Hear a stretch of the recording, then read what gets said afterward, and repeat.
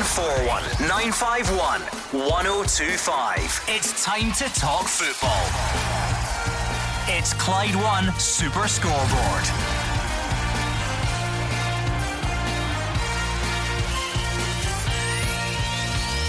Good evening and welcome to Clyde One Super Scoreboard. Under 12s in Scotland could sit to be banned from heading the ball to protect them from dementia.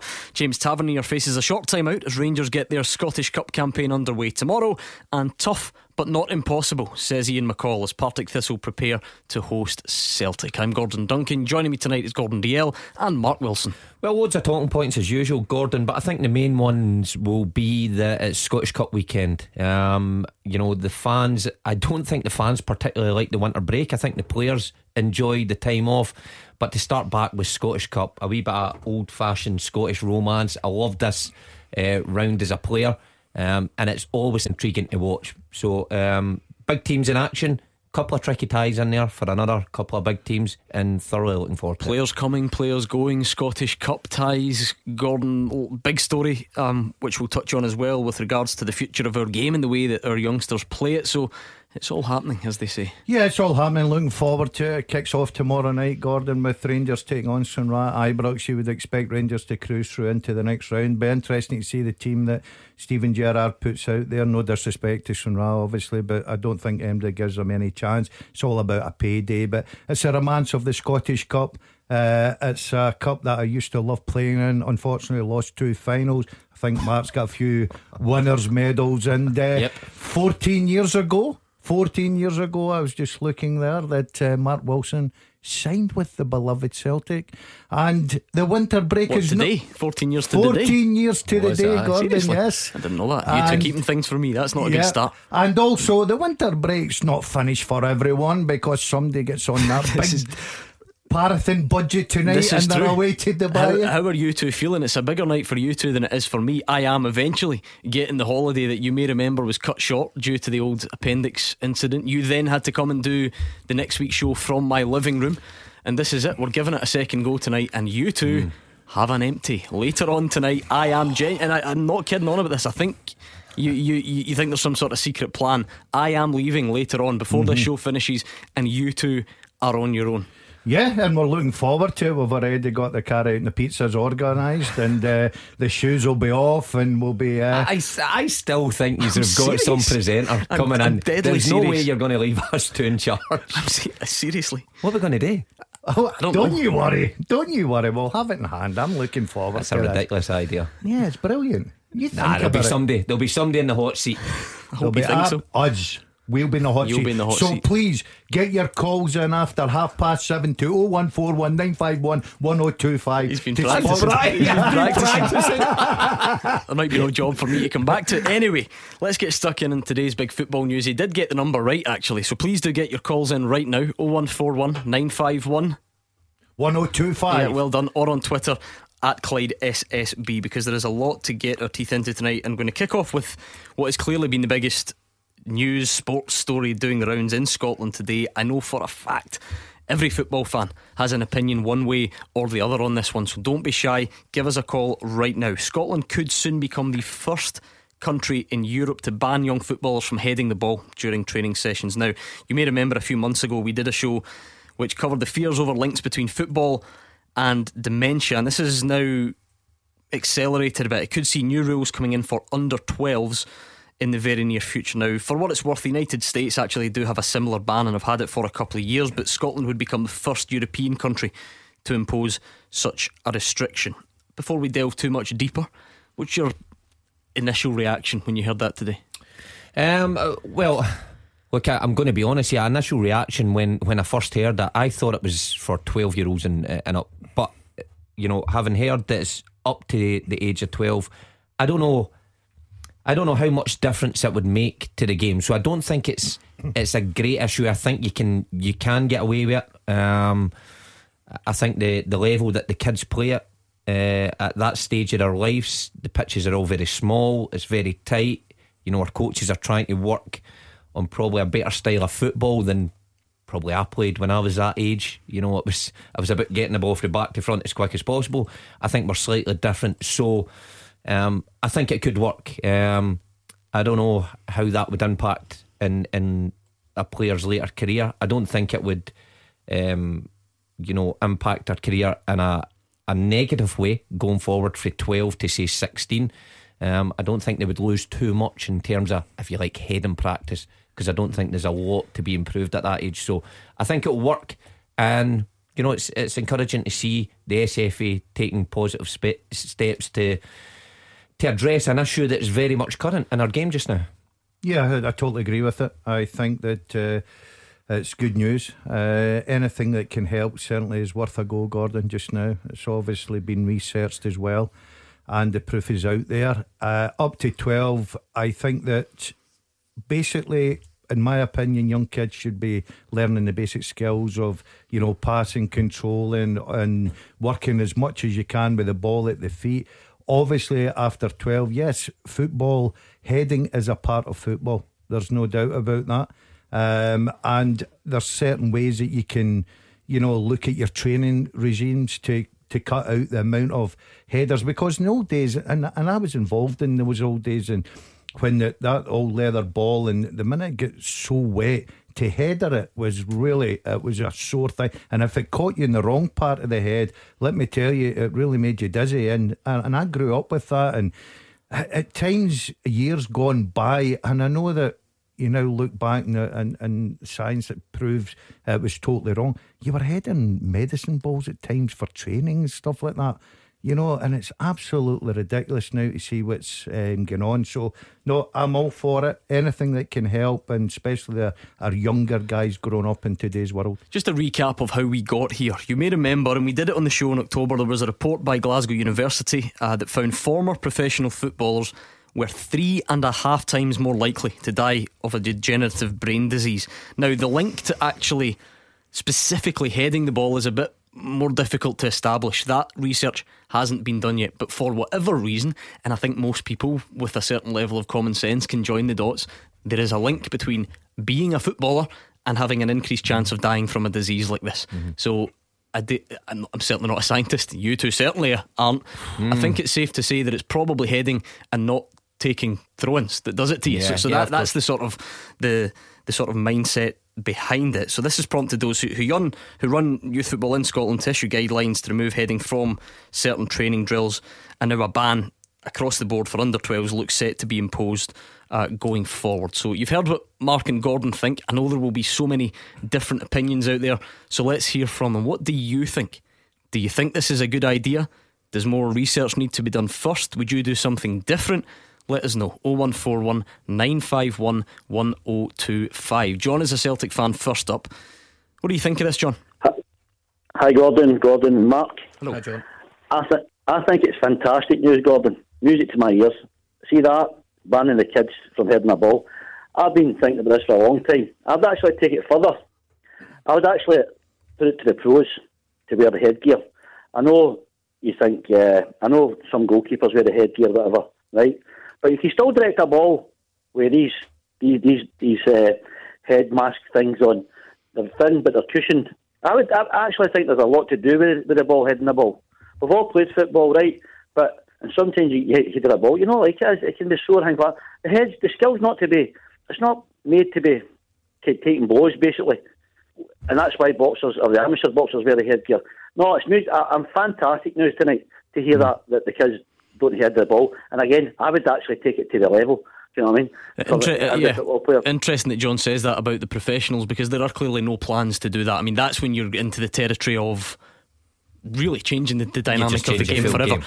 But you can totally understand why people might see this as a first step. So if you're talking about a minimum impact, you don't think under 12s, because they play 7-a-sides and it's small-sided games, and you don't think that would have a major impact, but it might be the first step. Because what if research then progresses from here and finds that there's a stronger link between heading the ball and degenerative diseases? It could be the first step. I'd be curious to find out why it's up to under 12s, because it is limited how much that they head the ball anyway. I would say from probably your 12 to your 16. Is it most you'll head it? Probably, because you're being moulded into a player, and heading is an important part of the game. It's a big part You know, I know the game's different in our country. It's not as route one as it was maybe 30, 40 years ago, but it's still a big part of the game. So why pick the under 12s? I'm curious to that. Well, I think I'm not.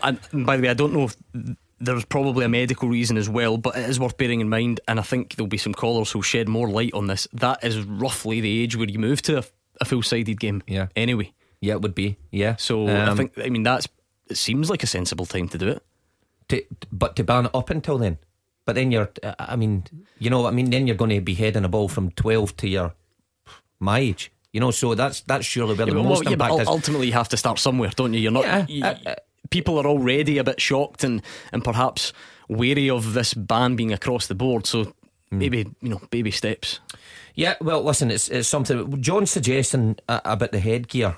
Now, children's skulls are probably not formed as, and like I say, I think everyone listening knows I'm not a doctor and you two aren't, but is John talking about headgear for professionals? Professionals. Yeah. Now, I think if that did come into play, it should be optional. You know, like football. Football is optional. You know, you choose to play that. You choose that for your profession. Where we're now getting to a stage where we understand the risks, and I still think that should be optional. But headgear, look, we've seen goalies wearing it. Yeah, but the problem is now this study comes from dealing with a generation of players who didn't know the risk. Yeah, understand that. But going forward now, you know, this is going to take years, Gordon, before we see the effects of this. Sure. This impact. John, the fact that it is proposed for simply under 12s at the moment, and I know you say you would take it a step further, but just for the purpose of the discussion, under 12s, do you think that has any impact on their football development or the way the game goes moving forward? I think you made a good point, Gordon. I think the kids are still developing and their skills, etc. I'm talking about in their head. The skill is still growing and developing and getting harder as a bone structure, etc. But no, I would love to see this one professional football player, one pro, coming out and wearing headgear in a match. I would love to see it happen, and if any guys are there listening and they think they could do that, and see if they did decide to do that. Listen, Gordon and Mark, if you turn up in the dressing room this Saturday, say, listen, Gaffer, I want to wear headgear today because I'm thinking, you know, sometimes I could sore heads, go home or whatever. I want to wear this headgear. Would they have any objection? And if they did, where do we go with this? Because I know I would love to have a pro to protect yourself. Yeah. Doing that. I mean, to be fair, I think you would have to first establish whether that would make any difference. I get John's thinking, it probably would. You add that a layer of protection, but if it's not going to make a difference or it's going to have a minimal impact, then you wouldn't bother. But again, a lot of this is at the early stages of research. Mm-hmm. Yeah, you're right, Gordon. It is early stages. We have to really find out what's going on. John was talking there. He put it over to the box and amateurs wear the headgear, but when it's professional fights, they don't. So I think John's right. If someone turns up in the dressing room, if I was a manager of a football club now in these modern days, years ago, if you'd even mentioned that, you'd have probably been thrown out of the dressing room. Right? That's how ignorant we were to the fact of this. And you've got to see we were ignorant years and years ago to this. So nowadays, if someone turned up and they said, look, I feel for my own safety that I want to wear this, then I think that managers and coaches and people that own the club would encourage that. Thank you very much to John, kicking us off nicely. He's all for it, but I know this one splits you right down the middle, so give us a call with your opinion. 0141 951 1025. Stephen Gerrard says it's important something is done because of the undeniable link with dementia, but he's not sure a blanket ban is the right way to go. He says maybe a change in equipment could help things going forward. It's certainly something that I back in terms of the dementia and the seriousness of it, but I think there's ways that you can do it around banning heading totally for under 12s. I used to love heading balls from probably the age of 4, so I wouldn't take it away from them completely because they're watching the heroes every single day on the TV, heading, scoring goals. But there's certainly things that you can help them with in terms of maybe making the balls smaller or lighter, or doing heading in a different way. Without using the heavy case balls, for sure. The numbers are scary, they are alarming. That's why I agree in the seriousness that it's getting taken. But I also think that we can do it in different ways without using your normal match day ball every single day throughout the sessions. When we're talking about these babies or under 14s, whatever number you want to put on it, we do certainly need to help them and support them, for sure. you can still have them heading balls and the technique and the timing of going to jump, what positions to attack, but you can maybe help them in terms of the lightness of the ball. You know, and I know you've got sponge balls, you've got volleyballs that wouldn't have the impact that maybe a normal case ball would have. So we as a football family, we all have to analyse what's the best way, because we don't want to affect the development, but we do need to take it serious because the numbers are too high. Scott St Paisley, and Scott coaches young footballers, Scott, so I'm wondering if you can tell us a bit about your own experiences and what you made of that news today. Yeah, I coach boys up to about 10 years old. 2009 the boys are born, so we try and we don't encourage them to header it, we don't discourage them to header it, but obviously now this ban is coming in. It's just how you police it. That's the kind of thing as well. You know, how do you police them? You stop them during a game? Do you give a foul? Do you disallow a goal during a game? Our games are 20-25 minutes a half.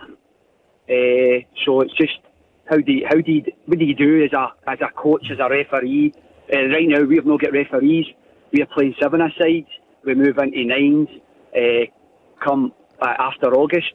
So it's just that kind of question. How do you police it? I mean, I do get that, Scott, because everyone who's involved in the game will be thinking along the same lines, but ultimately, is that stuff not a small price to pay? You know, I'm pretty sure we can quite quickly come up with a system, whether it's a drop ball or a free kick the other way. That doesn't sound to me like it would take much to implement. So a very small price to pay for what could be a massive impact going forward.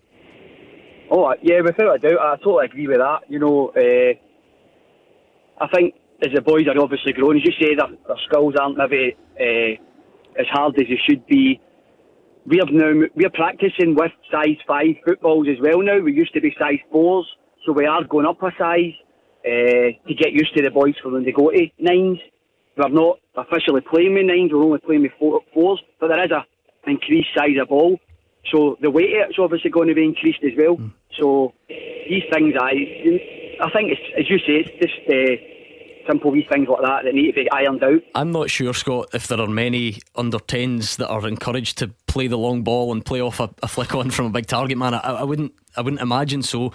But might it also encourage the more technical side of the game, that we just forget about it as being an option and we start getting the ball down a bit more? No, yeah, we always play it for the back. We try and do it with the triangles, you know, play it either down the wings, back inside to midfielders and then back out and then cut it across. We never try and get them to play high balls. You know, it's right now it's kick-ins for shy. They're not allowed to. There's no throw-ins.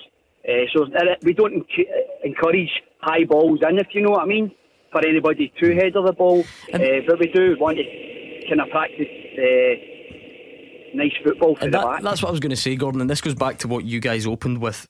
Maybe the actual impact, maybe the sound of it sounds more dramatic than the actual impact, because are there 10-year-old 7-a-side teams out there that are, you know, strikers and defenders going up and competing for big long balls? It probably doesn't really happen anyway. So how much do they really header a ball within a game? I think training is perhaps where this is going to be focused, because you would do a lot more heading in training than you would in a game.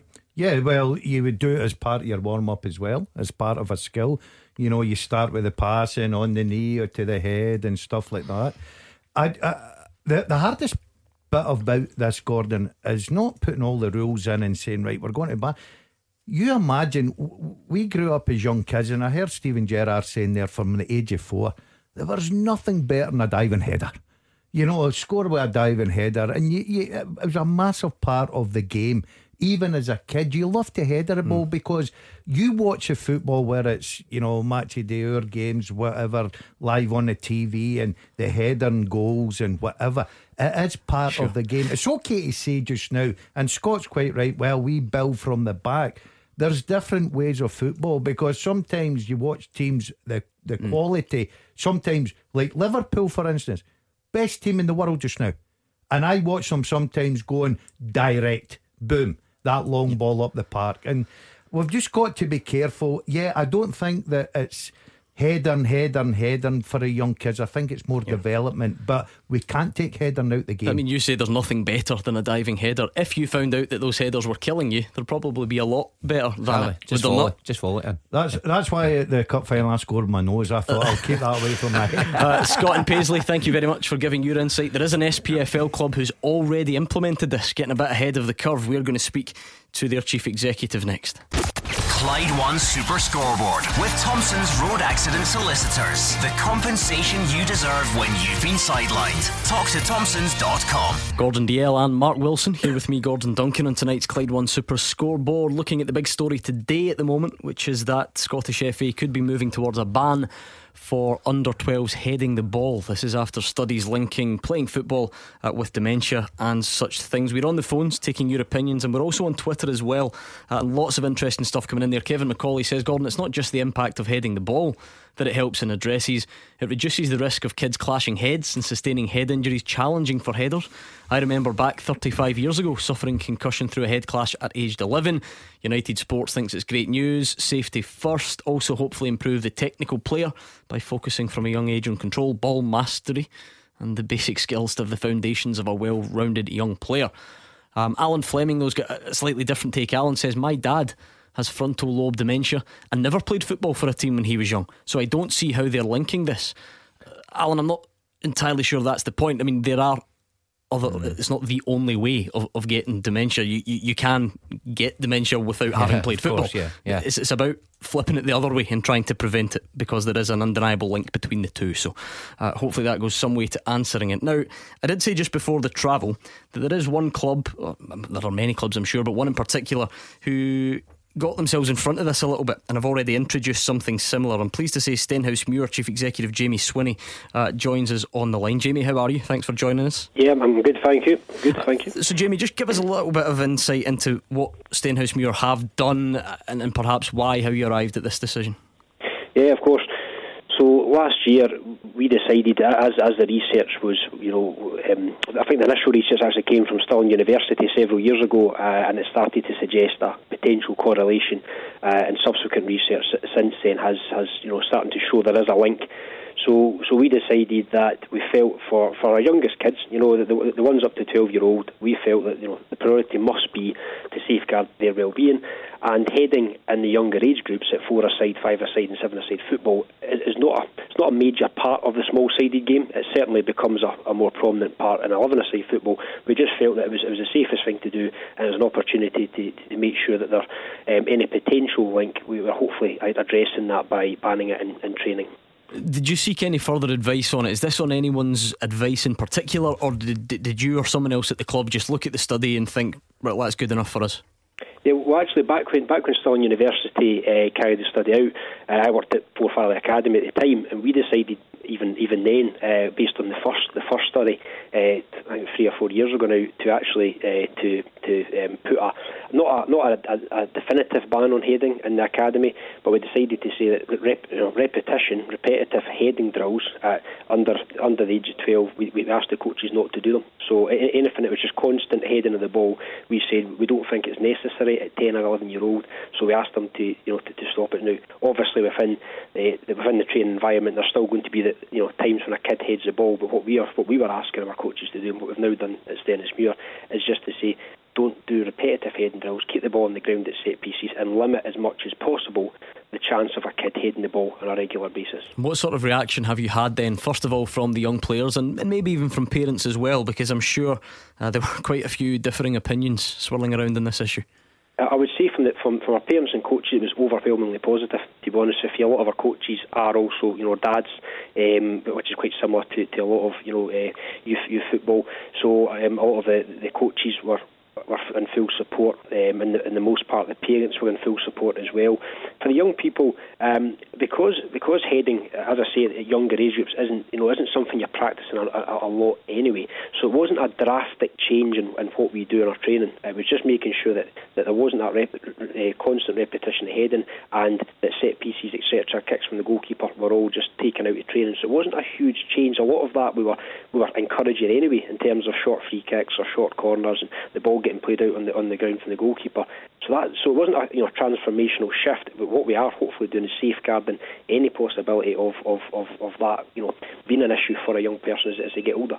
Steven Gerrard, we heard a clip from him at the start of the show, Jamie, suggesting that he thinks a ban as such has its own detrimental impact in the game, but potentially looking at it with different equipment, with a lighter ball, with a smaller ball. Is that something you've implemented, or something that you would be interested in looking at? Yes, we have, and back at the academy, that's also what we did. We have softer balls, so from a technique point of view, young players can still work on the technique of heading, because it absolutely is a technique, is an important part of the game, and we don't want them to lose out on developing that technique.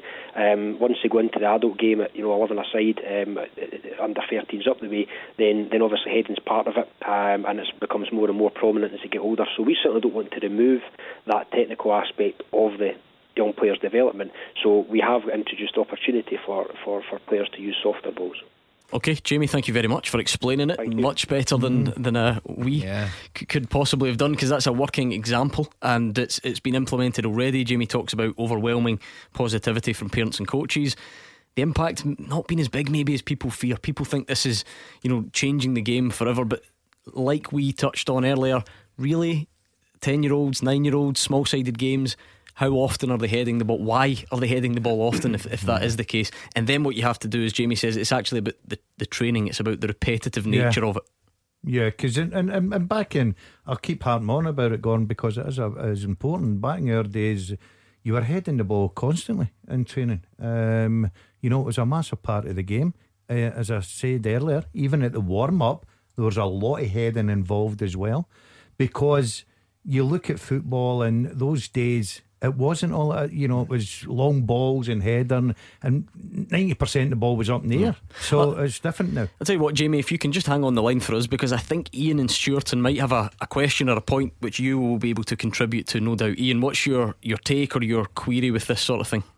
Hi, good evening, panel. I'd coach a 2011 team, and one of the things that I do agree with, it should be regulated or reduced, because obviously the studies that have shown, I watched the programme that the BBC done with Alan Shearer a while back, but one of the only concerns is that, see, when a wee boy's playing football, if the ball's in the air, they'll go to header it, and that's one of the things that I have seen. My son and my nephew play in the back garden every day, and one of the things that they do is punt the ball to each other to header it, and no matter how much I tell them not to do it, they do it. So the only thing that kind of worries me is that, what you do see wrong the kids doing is when the ball's coming to them, instead of attacking the ball with their forehead, they drop forward, so the ball hits the back of their head or the top of their head, which, is, MJ's played football, when the ball's coming out of the sky and it hits the top of their head, that's where you get the sore head from. So the only concern is that, stopping it completely could potentially put them actually at risk of not knowing how to header the ball properly and hurt themselves further. And what Steven Gerrard said, was a great point of using like foam footballs or sponge footballs, to do the technique of softer balls. You just see what the panel think of that. Yeah, let me put it back to Jamie. And by the way, Jamie, I don't mean to have you as if you're leading this thing and you're the one to answer all the problems or questions. But what do you make of what Ian had to say? Do you recognise some of those difficulties? Yeah, I absolutely agree with Ian. I think there's probably two parts to it. Number one is the game itself on a Saturday. So the games that take place on a match day, under 7s, 8s, 9s, 10s, heading will there'll always still be kids heading the ball, because you can't eliminate it completely. Where a kid naturally goes and decides to go and head the ball. So that part will probably remain, and I think that it'd be very hard to remove it completely. So there is that aspect. Secondly, like we've touched on the developing the technique of heading, I absolutely agree with Ian that they still have to get the understanding of how to head the ball with the correct part of their head, using their neck muscles, etc. And as they get older, then obviously being able to jump and head the ball as well, which is another difficult technique for younger kids. So I think that there's two parts to it, as I say, and we'll never remove it completely, but by reducing the repetition and training, I think that's probably the main area we need to look at. That sounds then, Mark, listening from Ian's experience, experiences, or Ian's concerns and Jamie's experiences, that actually the thing with the equipment could be a really important thing to focus on, whether it be the weight of the ball, the size of the ball, because that then would, in theory, I don't know exactly, but in theory would provide children with that skill set, with those techniques, so that it's not like you're 11 and a half, you've never headed the ball in your life, and then on your 12th birthday someone fires a size 5 mitre at you and you're expected to clear it up, Yeah, of course they still have to have some knowledge of what the full entire game's about.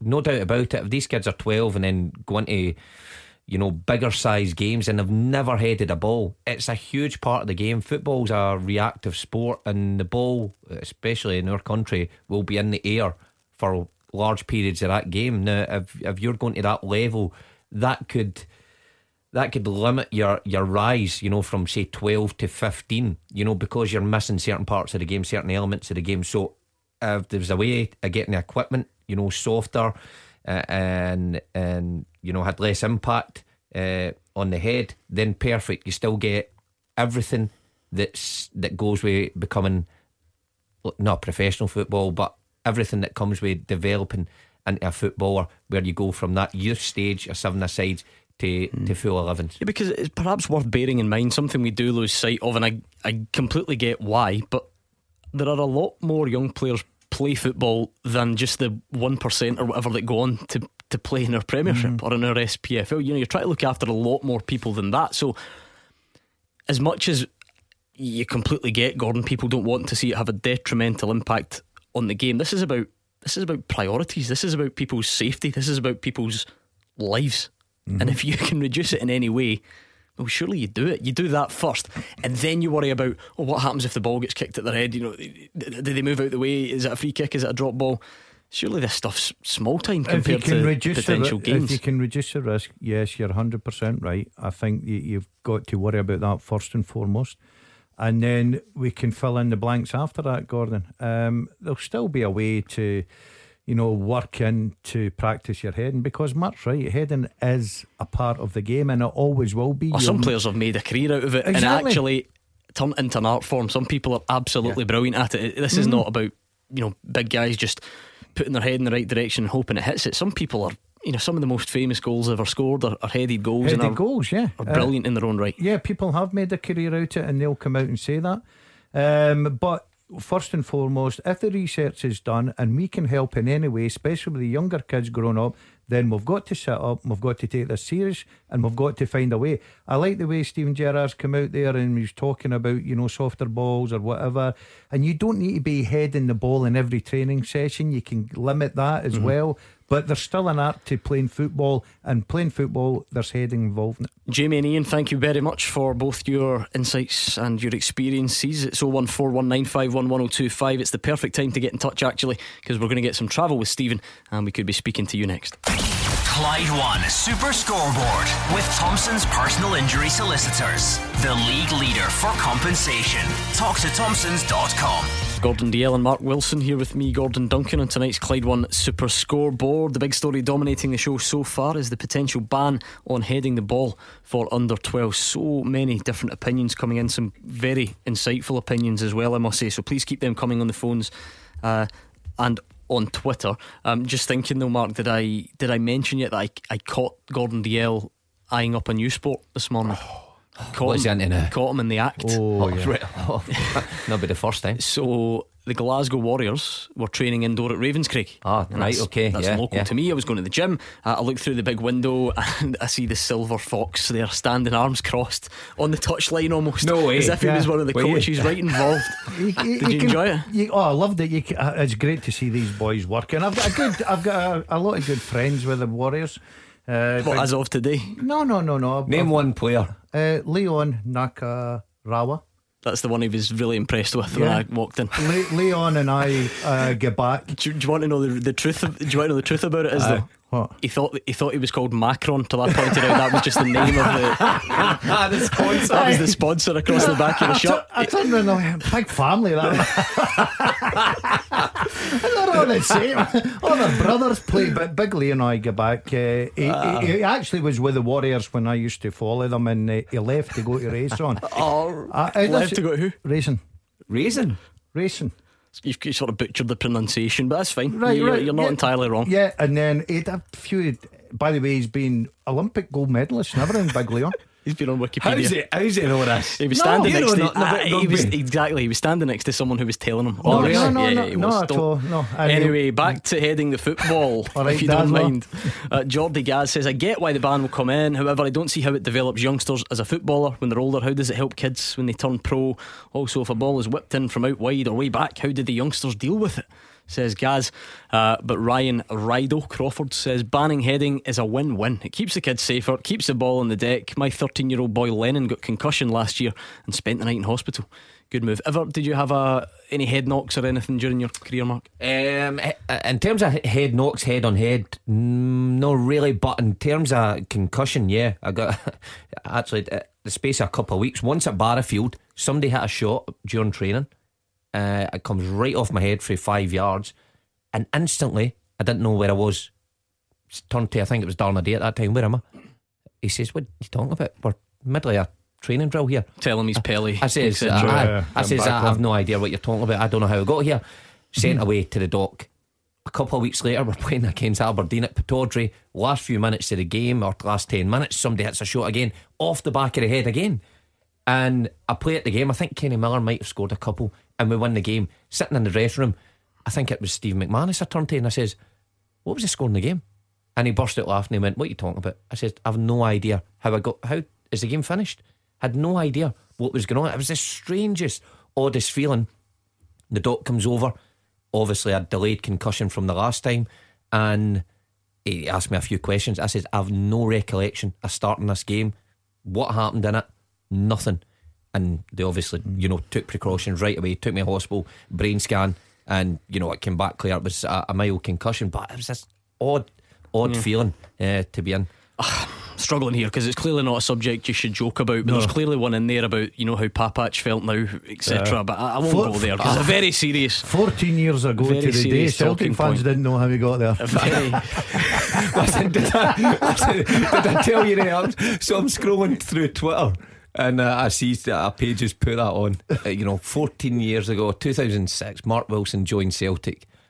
Not too popular nowadays, but he is scoring against Papach. I thought, what kind of write-up's that? That's not very complimentary compared to some of the stuff I see about you on Twitter. That's a glowing report, trust me. Not too popular now. Brilliant, eh? Right, let's speak to Stephen in Milton. Hi, Stephen. Hi, how you doing? First time caller. Alright, Stephen, what made you call this? I take it this is just in a subject that's got everyone going and it sort of hooked you in tonight.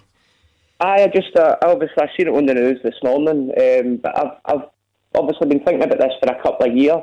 It's all to do with NFL in America, like the concussion lawsuit. Anybody know what I'm talking about? Stephen, unbelievably, at the last break, and I didn't know what you were going to say, I just asked Gordon and Mark if they had seen the film Concussion with Will Smith.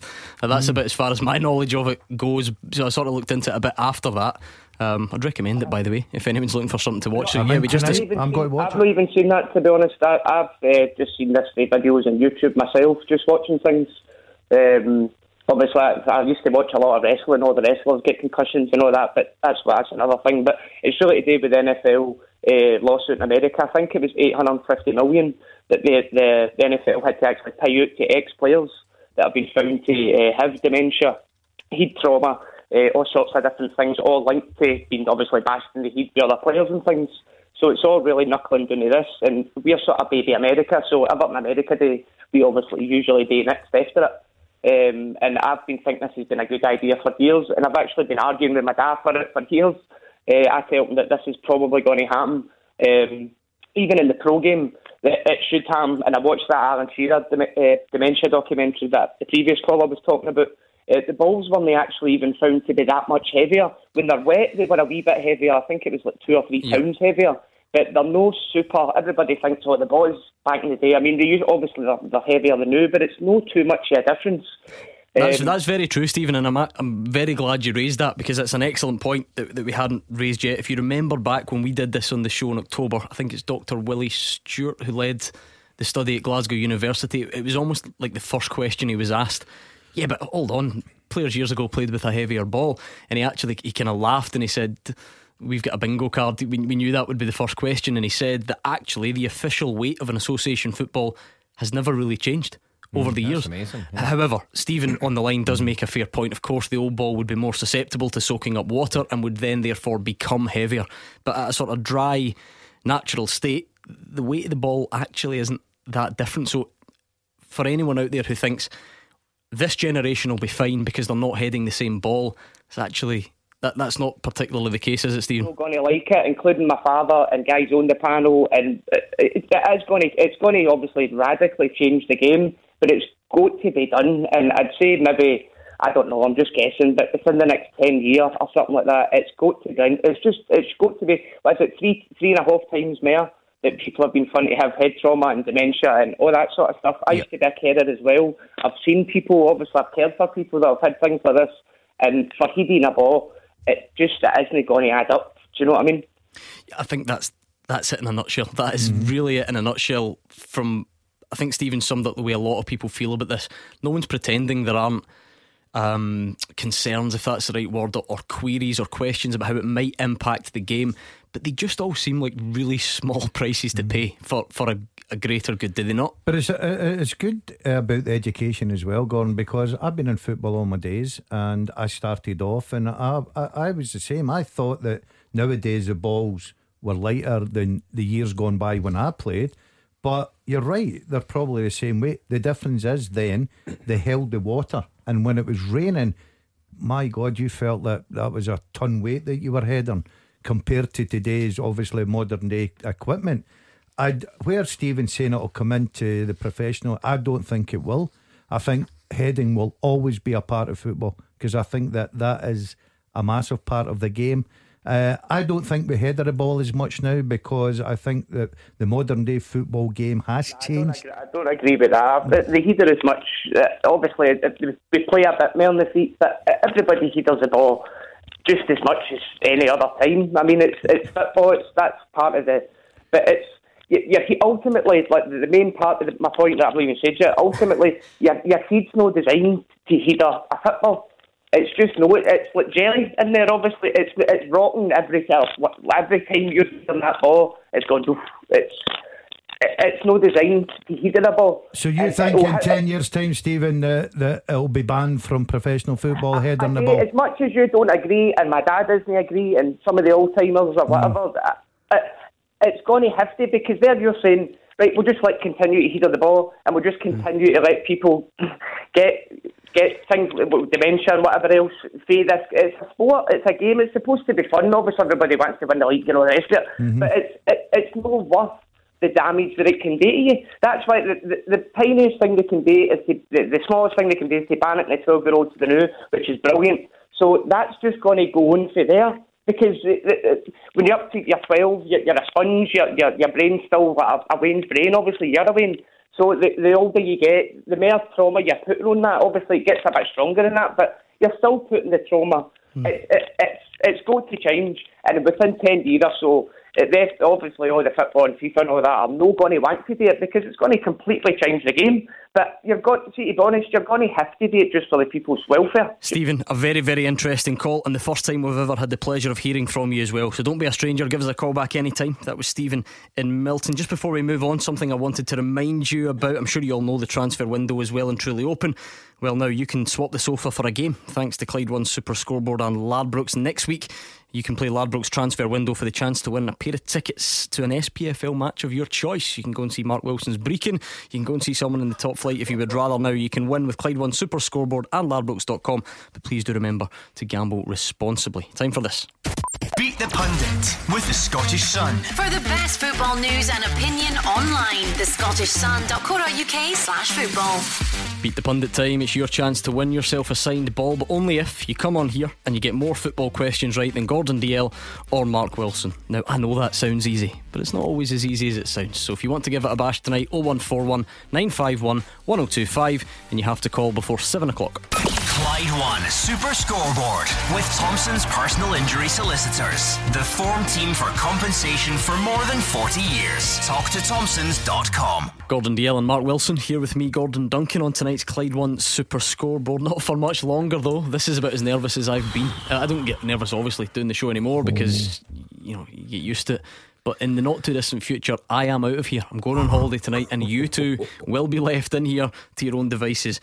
I'm just looking again at the number of flashing buttons and levers and everything else in here that you could potentially touch. I'd be looking at Glasgow Airport if I was you just now. I've got a bit of a plan where I'm going to try and keep an eye on you for part of it, but there will be a point that you've got an empty, quite simply. Well, we're good at that. We're used to that sort of situation. Sure. We can rise above anything. Well, listen, that's the challenge. You leave it to me. He says it with such confidence. You leave it to me. You're good hands. That's the challenge that has been laid down to you. A bit of breaking news just before we go on to Beat the Pundit. We don't always do this, but Celtic have made an agreement to sign Ivorian midfielder Ismaila Soro. So there's one to add to your transfer window comings and goings. Celtic fans, you can let us know what you think of that. Is that an area you feel needs strengthened? And you Rangers fans, you're up tomorrow night, of course. You're playing against Stranraer in the Scottish Cup. James Tavernier, some injury news regarding him. He's going to be out for a bit. Who should take his place tomorrow? You tell us. 01419511025. Beat the Pundit with the Scottish Sun. For the best football news and opinion online, thescottishsun.co.uk/football. It is Beat the Pundit time, and you've got to take your hat off to producer Andy, who's just provided me with the most boring start I've ever heard in my life. We've got Gary in the Gorbals on to play Beat the Pundit. How are you, Gary? How you doing, Gordon? Now, producer Andy tells me you're the third Gary to take part in Beat the Pundit this week. Me either. I don't know. You'll sleep well tonight. Hopefully it's going to be good then. However, I thought I read somewhere that Gary was sort of fading out. I thought we were getting less Garys, so maybe we're bucking the trend if we've got 3 Gary in 1 week. Still awake after that brilliant start that producer Andy gave us? Yeah, but unbelievable. Out the other two won. No, I don't think any of the listeners have won this week, have they? No. Gary in the Gorbals. The conversation's better from 20 past 7 than the Gary. It's the man. Bro, listen, that's interesting to no one else unless your name's Phone Gary. back at R7, we'll continue this conversation. Right, Gary, enough about that. I'm going to toss the coin. If it's heads, you are up against Mark Wilson, and if it's tails, you're up against Gordon Dalziel. And it's tails. It's Gordon Dalziel up against Gary from the Gorbals. So I'm going to give Gordon some Clyde 2 to listen to, and that way, Gary, he cannot hear your answers. He would cheat if he could. Right, you've got 30 seconds head to head with Gordon. You can pass. Here is your chance to beat the pundit. You ready? Yep. Who was Celtic's manager immediately after Wim Janssen? Joe Venglos. St Johnstone's Ross Callaghan has joined which Scottish club on loan? Dundee. What is the name of Dundee United Stadium? Tannadice. Who did Lawrence Shanklin score his first Scotland goal against? San Marino. What was the final score of last season's Scottish Cup final? 2-0. Who did Rangers sign Jamie Murphy from? Motherwell. What is the nickname of Airdrie O'Neill's? What the nickname? The Diamonds. Okay.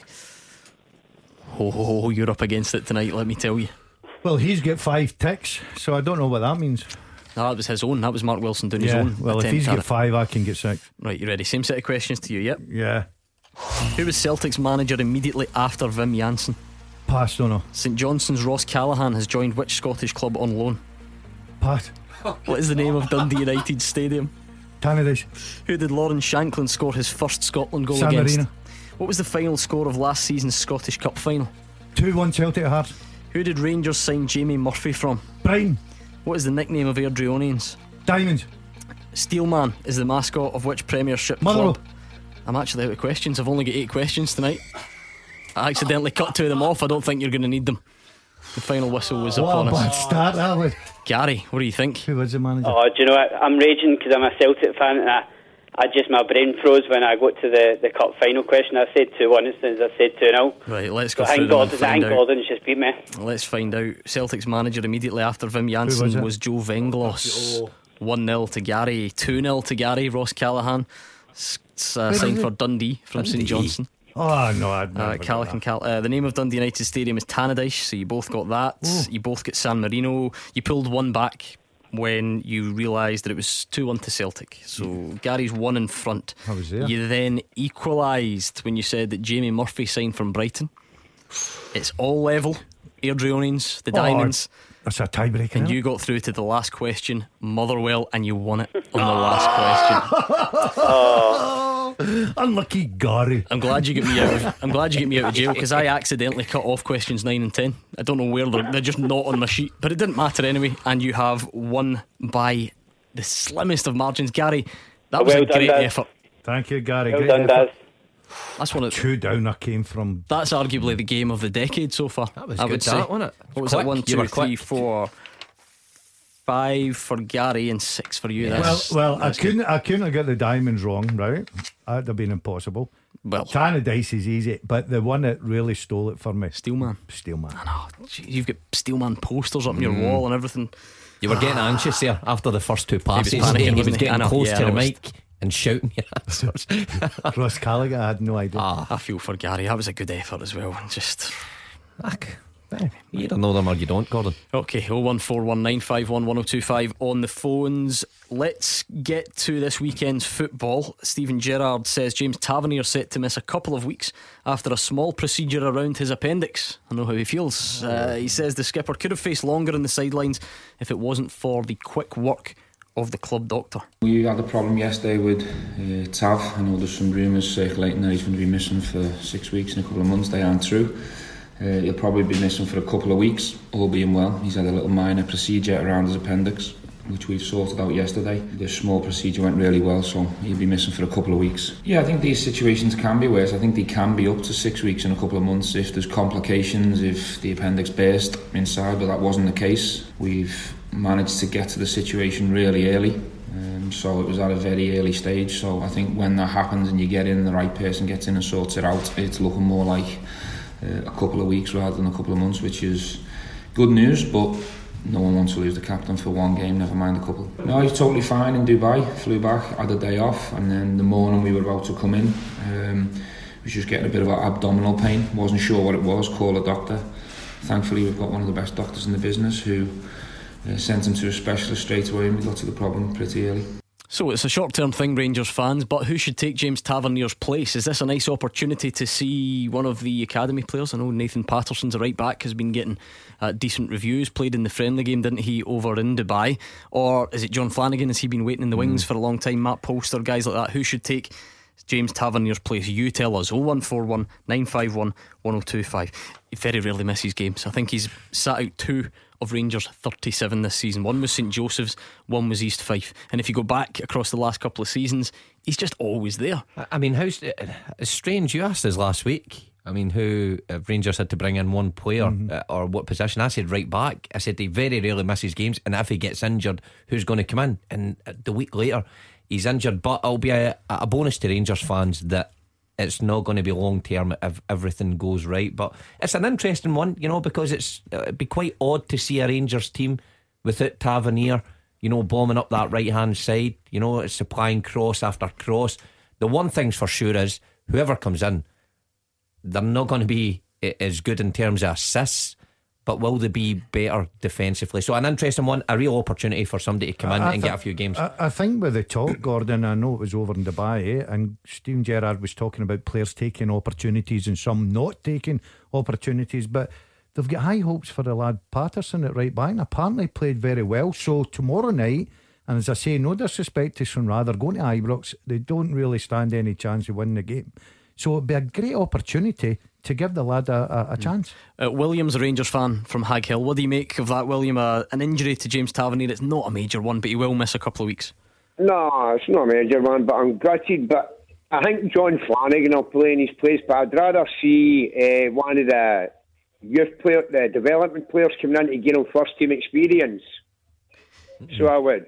Yeah, I mean, we always look at this bit of the cup market, and if you careful to word these things, we don't mean to disrespect Stranraer, but they are obviously huge underdogs. I think that's safe to say. If you can't put an academy player in at this stage at a club like Rangers, when can you? Exactly. But then, to be fair, how tough is that on someone like Flanagan who's waiting for his chance? Yeah, I do think it's a perfect opportunity to try out some young kids. Rangers have not really had a lot of young kids come through their academy. Now they've got a young boy who looks promising. You need to bod him into the team somehow and get him first team minutes. I mean, going back to my situation, 2002, 2001, this is where I made my debut at this stage in the Cup, Dundee United against Forest Mechanics.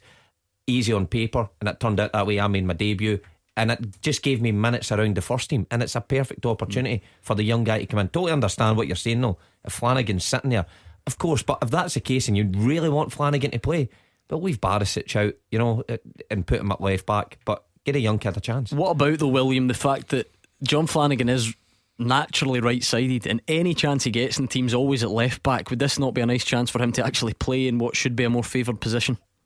It should be, yes. It should be playing at right back and leave Barisic at left back if he's fully fit, that is. Yeah, I mean, you get that consideration. Gordon Nutty Prince tweeted in, he says, I think Flanagan deserves a wee shot at his natural position while Tavernier is not there. Yeah, I can understand that. By all reports, he's a terrific professional, Flanagan. He gets on about his business. He's waiting for his opportunity. Right back is his best position, Gordon. He's been asked to play left back a few times, but right back is his natural position. But I just think tomorrow night at home, and I don't think Steven Gerrard will play a lot of young players or fringe players. I think he'll play a reasonably strong team. So I think that for your learning and your development, for a young lad like Patterson to get in there, I think it'd be a great opportunity. But I can understand if we would go with Flanagan, because he's an experienced player and he wants to keep him ticking over. There are going to be changes, William. Steven Gerrard confirming that George Edmondson will play as well. What do you make of that? What do you make of Rangers' defensive options overall? The defence is alright, but it's not that. What I was phoning up about was, I don't know if he's a fair, but Leeds United have come in with a bid for Connor Goldson. So they have. And what I want to ask Gordon and Mark is, if Gerrard did sell Goldson, do you think the Rangers defence would fall apart with him leaving? I mean, for what it's worth, at this moment in time, I don't think that's necessarily confirmed, but let's go with it. It's that season. If there was to be interest, Steven Gerrard's been pretty consistent, Gordon, that no one's leaving. None of his main players are leaving. Unless it was silly money, Gordon, I don't think it will be. I'd be very surprised if the Rangers manager would sell, especially his defence just now. Goldson is a guy that every week he plays, and it's who plays alongside him. So obviously a Rangers manager rates him very, very highly indeed. When you're at this stage of the season, you're going for a title, you're sort of sitting 2 points behind Celtic with a game in hand. I would be amazed that if Rangers sold any of their players like Goldson or their top players. I would probably think they'll wait till the summer. If bids come in, then they can wheel and deal and get other players in. But just now, I would think it'd be a wrong move to sell him. Well, speaking in the opposite direction, Steven Gerrard confirmed that Greg Docherty and Jamie Murphy are close to leaving on loan. He says the close title race makes it tougher to blood youngsters, but he says players will be given a chance as long as they're good enough. There's a real serious clubbing for Docherty. Negotiations are ongoing. It's getting closer and closer. I predict something could happen in the coming days. With Jamie, it's a similar situation, but maybe not as close as Docherty's. But I predict that they will go out, hopefully in a couple of days for their sake, so they can get playing football as quick as possible. But these negotiations sometimes take longer than I want them to take. But in an ideal scenario, I want to see them playing competitive football in the coming days rather than weeks. I know Nathan Patterson was given his chance to impress in Dubai. Is it hard to blood in youngsters when the title race is so close? I think it makes it a bit more tougher, of course it does, yeah. But it's pretty simple, my message to the academy players. If they're good enough, and they're good enough consistently, they come over when they train with us or they get the opportunities, if they show that they're better than the people that are in the place who've got the shirt, we'll look at it and analyse it very seriously. I'm someone who's from an academy. I want to give them an opportunity and a taste for it. But I'm not someone who buys into all this, my pathway's blocked, but my agent's got 7 other teams waiting for me here, there and everywhere. I'm not interested in it all. If you want to play for Rangers and you're good enough, you'll get there. William, what do you make of the business at the moment? Most of it's going out the way, and in fact the chances of Rangers bringing anyone in look not too likely. I take it, are you happy enough with that? No, I'm not happy with it. It's completely dead. You look at it, the other side of Glasgow, Celtic, they've already brought 2 players in.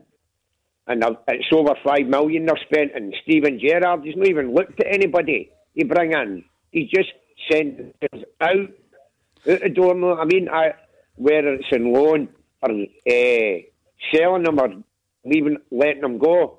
I think William, it's good business getting players out that's not going to feature. Because what do Rangers need? We've said this before. How do you guarantee that you get someone in that proves you? I still think, Gordon, and I know that you can have all the arguments in the world, I think going for a title this season, and a lot of Rangers fans really are confident, Celtic fans are confident they'll retain it, but I think that to cover yourself, and I know it's hard, I would certainly look at centre forward. See the January window, it's a disruption to managers because they are before the window opens. Steven Gerrard, he's delighted with what his team's done. They went to Celtic Park, they've won, they've got a game in hand at the top of the league, and they've went away to Dubai, and the window opens, he's not done any business, and there will be fans out there going, oh, this is a joke, he's not added anybody, this is we're behind already. And you think, well, when play stopped, Rangers were in a good place mentally. It's almost, if you don't sign anybody, you've went backwards, and it's not often the case. If you've got a settled 11 with a strong bench, there's cases sometimes that you may look at your squad and go, don't need to add anybody here. Okay, William in Haghill, thank you very much for the call. 0141 951 1025. Celtic fans, it looks like you're closing in on Ismaila Soro as the second signing after Patrick Klimala playing Partick Thistle this weekend, so this is a good time for you to get in touch. 0141 951 1025. We're going to get a full-time teaser, and this is it. Mark Wilson's been doubting me for weeks. The jumper's on. I am leaving this studio. The jumper's on. I know you're leaving. See that flashing button? As soon as that presses, I'm going to press it. I am leaving. Who's giving us the teaser? Me? I'll be in touch with the teaser. What do we do after the seriously? What do we do after? Don't worry, I'll take it up from here. I'm serious. You ready? Yeah, go. Good luck. Clyde One Super Scoreboard with Thompson's personal injury solicitors. Getting you full compensation is their goal. Talk to Thompsons.com. Gordon Dalziel and Mark Wilson here with me, Gordon Duncan, although they're not exactly here with me because I'm about to head over the Erskine Bridge and go to Glasgow Airport and go on my holidays, and you two, hopefully, haven't burnt the studio down yet. Still with me? We're still there, yeah. We're speaking to the invisible man. But I'll tell you what, it's the best you've looked. But that's a new jumper you've got on. I can't believe you've actually left your work midway through to go on holiday. What a job lets that happen. Exactly. Come on, you must have the best contract I've ever heard of. Think about it. These are outstanding circumstances. Remember the last time, remember the appendix, remember you having to come and do the show from the living room. Exactly, the best contract ever. It's a one-off thing. Tell me something, is nervous driver taking you to the airport? You had to let me rebook it. Gordon is a nervous driver. I've got taking David you to the airport. driver. He's doing a good job so far. He's got the sat nav on. He's definitely within the speed limit, let me assure you. Yeah. And we're fine. I tell you what, are we allowed to press any of these buttons? Yeah, because we're never usually allowed near them. But what happens if we? I would advise that you step away from the buttons. I do have a full-time teaser for you if you want it. Yeah. Go. We'll see the answers once the break comes up. Let's do it. So the question is this: Celtic last lost to Partick Thistle in May 1995. Can you name Celtic? We didn't hear you. What did you say? 1995. We got to. Yeah. I'd see. He's lost it. He's right. I'll tell you what it is. Celtic last lost to Partick Thistle in May 1995. Can you name Celtic's starting 11? Now, Mark, 95. I know you're not very good at this. Celtic last lost to Partick Thistle in May 1995. Can you name Celtic's starting 11? I've got them here, so we're okay. You've not got the answers out. Right. Who's it? Gordon Marshall? Maybe? No, Gordon Marshall. Have you got the answers there, Gordon? 95. Of course I do. Alright, okay. Tom Boyd must have been on it. Yes, Tom Boyd. What a start. Yeah. So you don't have a goalie yet, but you've got Tom Boyd. Gordon Marshall. I just said Gordon Marshall. Did you? No, I'm too busy hosting the show. Gordon Marshall 2 minutes ago. It's still not Gordon Marshall. I feel like Anne in deck here. Yeah, you think you're going on holiday? We'll be in the jungle next year. Let's see. Tony Mowbray. Tony Mowbray. Yes, Tony Big Mowbray, your Mogger. old pal. Yeah, my favourite manager. Tony Mowbray. Listen, I'm going back 4 here. Mark McNally wouldn't be part of that, would he? No, he was 94. I played against Mark McNally. Paul McStay. Yes. John Collins. Okay, we'll leave it there. That's a good start. You've got 3 of the 11 so far. So you've got Boyd, Mowbray and McStay. Gordon, I'm actually just going over the Erskine Bridge at the moment, and I can see the Erskine Bridge Hotel. Did you not stay over there before the cup final? Yeah. Nip by the car park. I'll tell you a story. I'll show you exactly where to go to. No, because I've heard that story before, and that's not pre-match meal, was that? Keep driving, on a family mate. Keep show, driving. I'm afraid. Goodness. I'll tell you what, why don't we look ahead to Celtic's game with Partick Thistle on Saturday? We'll hear a bit from Ian McCall. He says that the game will be so tough because of just how far ahead the Old Firm are at the moment, but he says despite that he's looking forward to it, and it's not an impossible task. It's incredibly hard, we just there's a big motivation thing. We could be the team, these players could be the players that stop the whatever it is. So, but listen, the Celtic and Rangers are, I don't think there's been a time in recent years when they've been so far ahead of the rest. They were when I certainly played, but it's come like that again. So it's going to be incredibly hard, and we'll need to get by in 35-40% possession, if that. We'll need to do an awful lot of running. We'll need a bit of luck. But cup football all over the world shows that you can win any game of football. Given the predicament we are on the table, is this a sort of game that you could do without? No, absolutely not. I think we'll make a bit of money out of it. That might provide another 2 players. So. No, well, listen, we're really looking forward to it, and it'd be great to see Firhill full. Unfortunately, it won't be full of red and yellow. He's a good pal of mine, as everybody knows, and I think he's vastly underrated, although I think people are changing their opinions of that now. So, yeah, great. And he's coming at a time where there is now a serious challenge, which makes it really, really tough. But I think both the managers and staff of the 2 clubs now are top notch. So what do you make of Celtic at the moment? Mark Wilson, Patrick Klimala signed for a couple of few million earlier in the week. It looks like Sorrell will follow, so that's a striker in a sort of holding defensive midfield type. What do you make of it? Listen, Patrick Klimala I think was needed. I'm probably like the majority of the Celtic fans. He's one that nobody knows that much about. He's got a decent record for a probably average team, and it's not one that set everybody alight, but I think he'll be a work in progress, somebody who can play second fiddle to Edouard. We chatted about it so many times on the show about Celtic bringing in or spending big in a striker, and we're saying, well, they only play with one up front, so who's going to take that role on and sit on the bench while they've got Odsonne Edouard? I think Kamal will be the one that could do that. Reports are here. He's quick, he's direct. It might just be a different option for Celtic up front. And of course, Lee Griffiths is still there now. We're not sure how much a part he'll play in the second half of the season. You would like to think going away to Dubai and getting a second pre-season under his belt, it would have sharpened him up. So 3 strikers there is exactly what you need for the second half of the season. Don't mention Dubai tonight.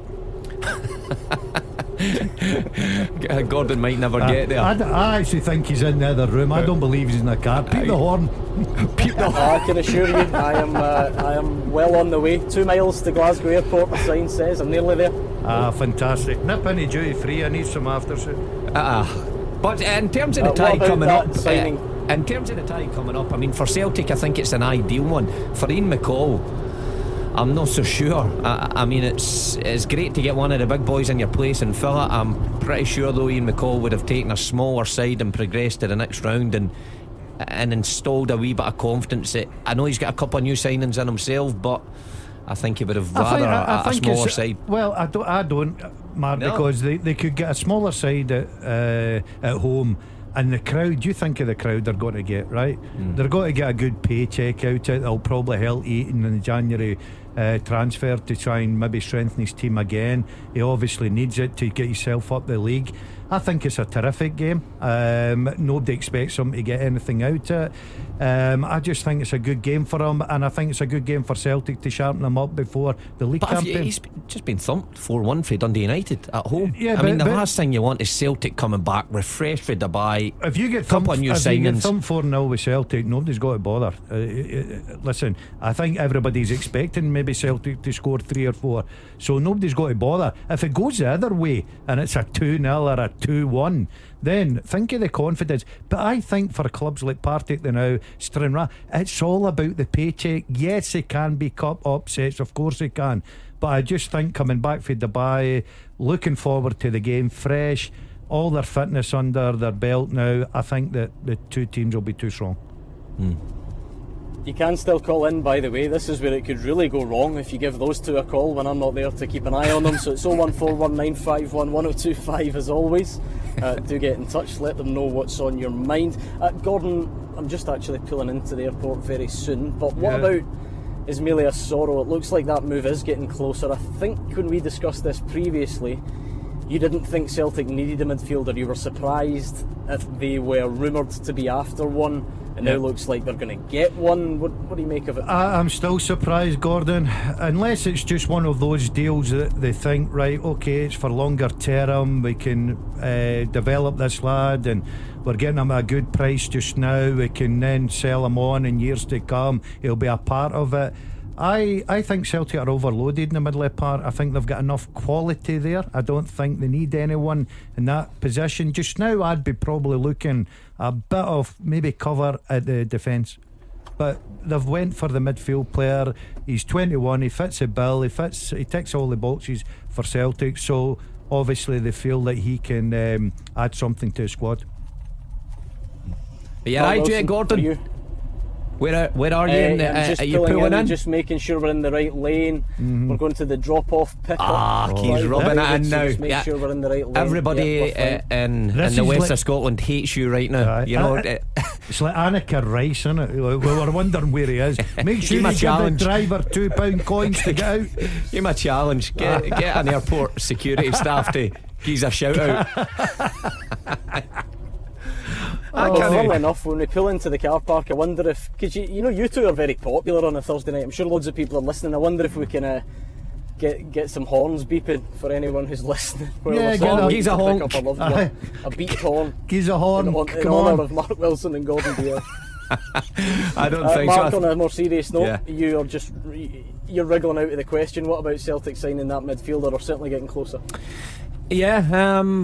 Pretty much the same as Daz, to be honest. I know they've let Sinclair and Morgan go. I know they're wingers, but Scott Brown, I suspected that he would play less games this year. It's not turned out to be that way. He's playing almost every game. Callum McGregor, I don't think you're going to displace him. I think the break will do these players good. Is he going to break those two up? I'm not so sure. I don't know if it was a priority position. When you let two wingers go, I would have liked to have seen another wide player perhaps coming in. James Forrest, I love James Forrest. I love what he's done for Celtic for 10 years.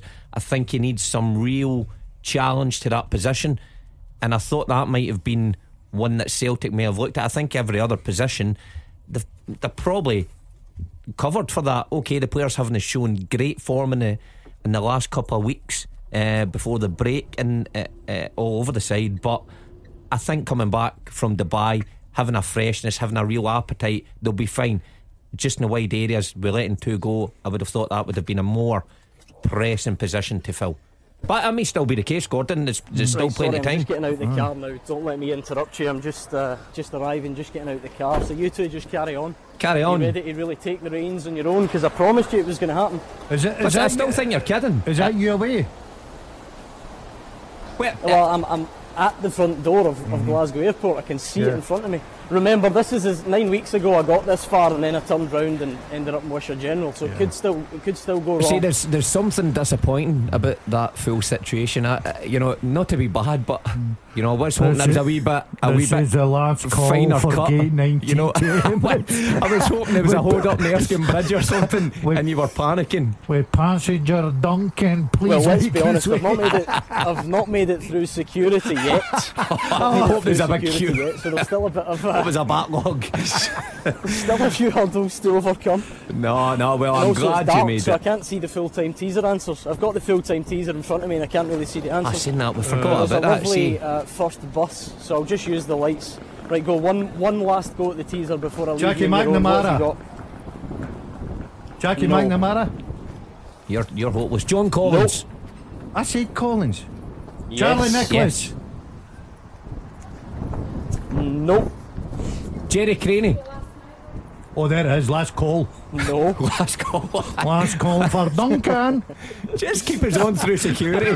See how that works. Stick the boy on in the security, see if he's getting any answers for us, would you? I Simon made me get off Donnelly. the phone. I don't want to cause drama. Simon Donnelly. Right, any more? One last go. Simon Donnelly. No. John Hughes. No. He says no before you even said No. John Hughes Okay. here. I don't That's think it. the Celtic. You That's go, it you for go me. away and I'm enjoy gonna your leave holiday. You two, please. We'll be fine. Please don't do anything stupid. Don't burn it down. Don't press any buttons. It needs to still be there next week, okay? Yeah. Enjoy yourself, Gordon. Hope you make it through security and actually make it on the plane Right, this great time. stuff. Mark and Gordon will be back after these. Clyde One Super Scoreboard with Thompson's personal injury solicitors. They play to win every time. Talk to Thompsons.com. Thursday's Clyde Super Scoreboard with myself, Mark Wilson and Dazzler. And in case you weren't listening, in case you're wondering what's going on, Gordon Duncan away on holiday, unbelievable, to Dubai, and left me and Daz. This is a in big control. This is a big night for us. We could end up with our own show. Exactly. If you do okay here, Dick, we'll be fine. Glad you said Beck there. I thought you were going to call me something else.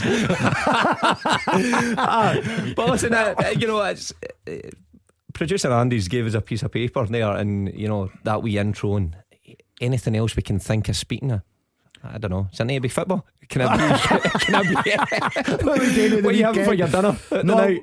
It's all about Scottish Cup weekend, obviously, Andy, and the Rangers play What tomorrow you night speaking to? against Andy's St. not supposed to be here. It's supposed to be me and you. Sorry, I'm the Dick. presenter. And obviously Celtic and Partick Thistle on Saturday, and Motherwell, my home team, playing Dundee. Late kick-off Saturday night. I wonder what the Motherwell fans think of that. So any questions at all, anything you want to talk about, whether it's football related or not, please phone in 0141 951 1025. What do you think of that, Dick? He's went all professional. Unbelievable. You went to a different level. Anyway, we've got Alec on the phone. Want to talk to us about potentially Celtic's new signing. Alec, what you think? Think it's a position that Celtic needed to fill? Hi Mark, hi Gordon. Hi Alec. Right, talk about Love Island. Yeah, we've got 15 minutes to fill. You just fire away. Talk about what you want. I've got a text.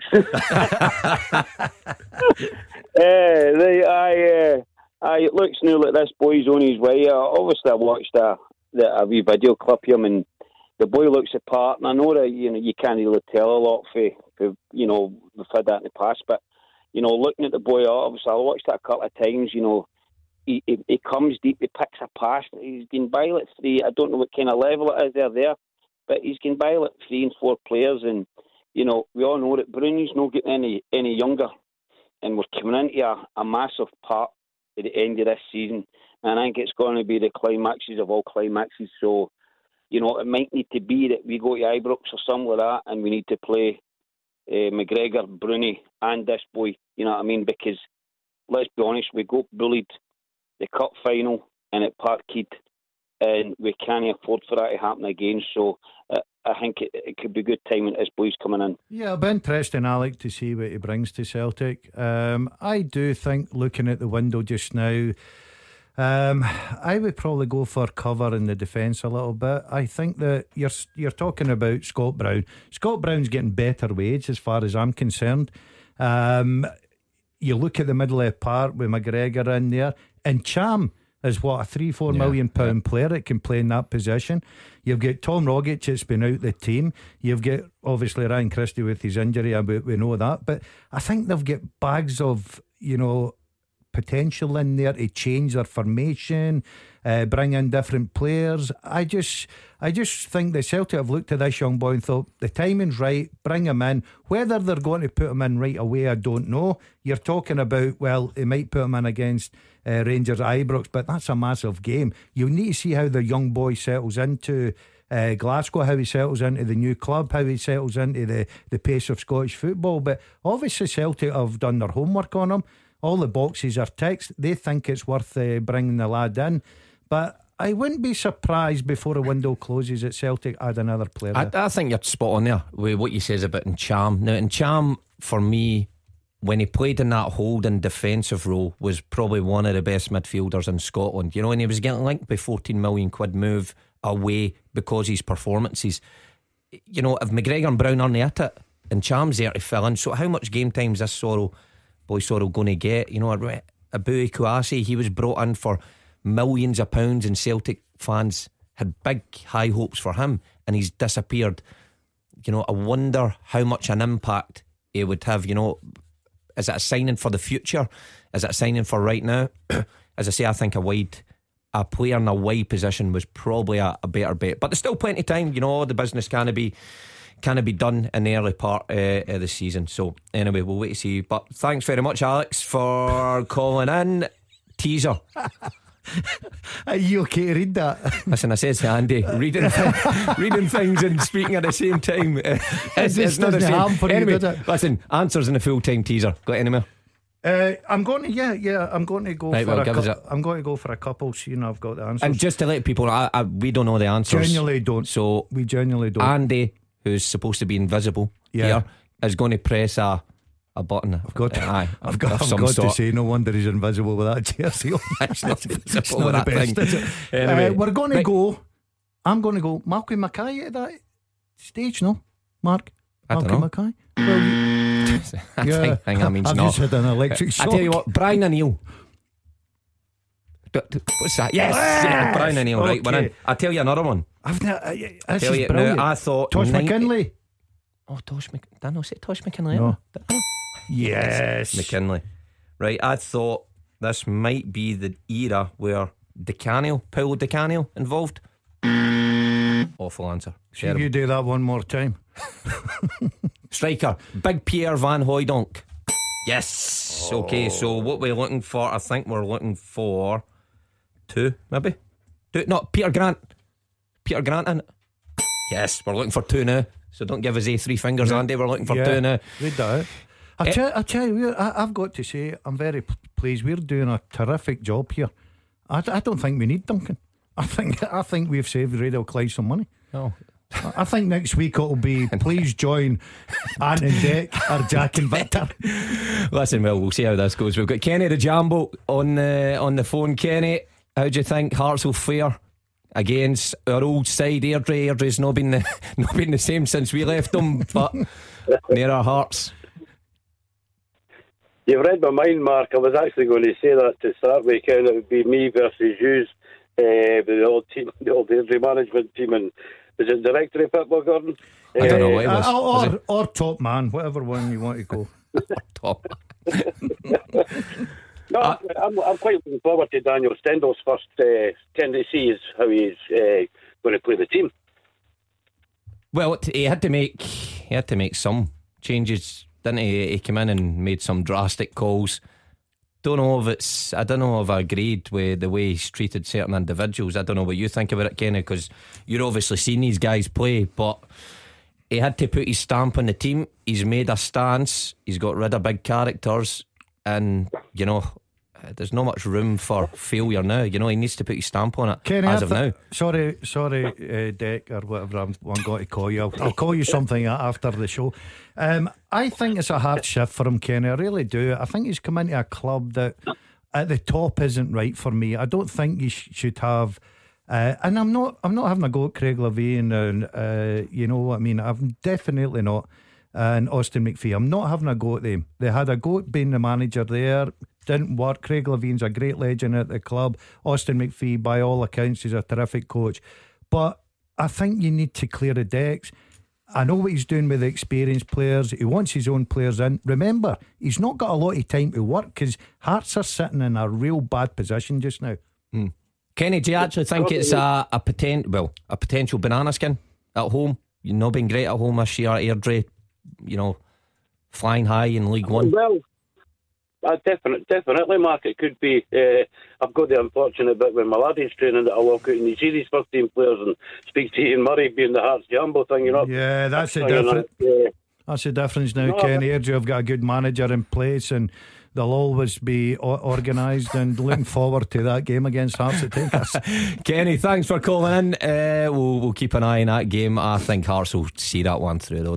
Surely they can't lose to Airdrie. I've got to say I think it will be a difficult game, Mark, but I do think that Hearts need to start winning, and the Cup's a good relief for them from the pressure they've been bottom of the Premier League. Right, enough about Hearts. Anyway, teaser, last three. We have got three.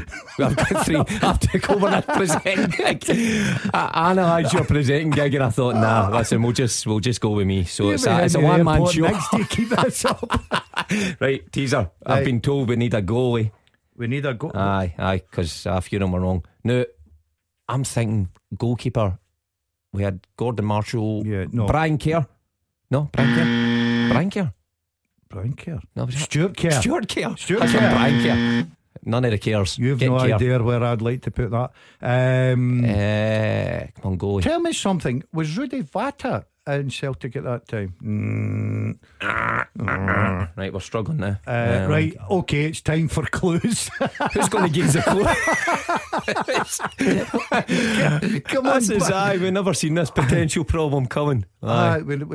This is like we've got charades. Right, go on. Charades. This is like when you get an empty, your man dad goes out, and then you're getting a wee bit of bother. You don't know how to make the dinner or something. You need clues, and you can't get in touch with them. I know. They've turned the phone off. Go on phone that Emirates flight and see if we can get put back to George Gordon. Cadet. Did I say George Cadet? No. Right. Anyway, Arthur Borage was 95. Was it 95? Aye. See, this is the problem. It's 95. You're 10 year out with your guesses. Goalkeeper starts with P. Peter, Paul, Pat Bonner. Pat Bonner? No way. What's that? Pat Bonner. There. See, I like Andy's clothes. I know. I was former Motherwell player. Tommy Coyne. Starts with P. Peter, Paul. Peter, quick. Nah. Phil O'Donnell, of course. Did we get them all? No. One more. Waiting for Morton. One more. Simon Donnelly wasn't one, was he? Starts with W. Last name kind of a bird. Willie Faulkner. Willie Faulkner. Do you not play with him? No. Right, Dave. Anyways, that is right. Okay, listen, I'll see you out. Well, thanks for joining us anyway. Andrew McLean on tomorrow night with Jim Duffy and Hugh Keevans to chat about all the stuff Mean does. We're off for our new contract talks. Talk about. Anyway, Callum Gallagher up next at 8. Good night. Clyde One Super Scoreboard with Thompson's personal injury solicitors. Compensation you deserve. When there's been foul play, talk to Thompsons.com.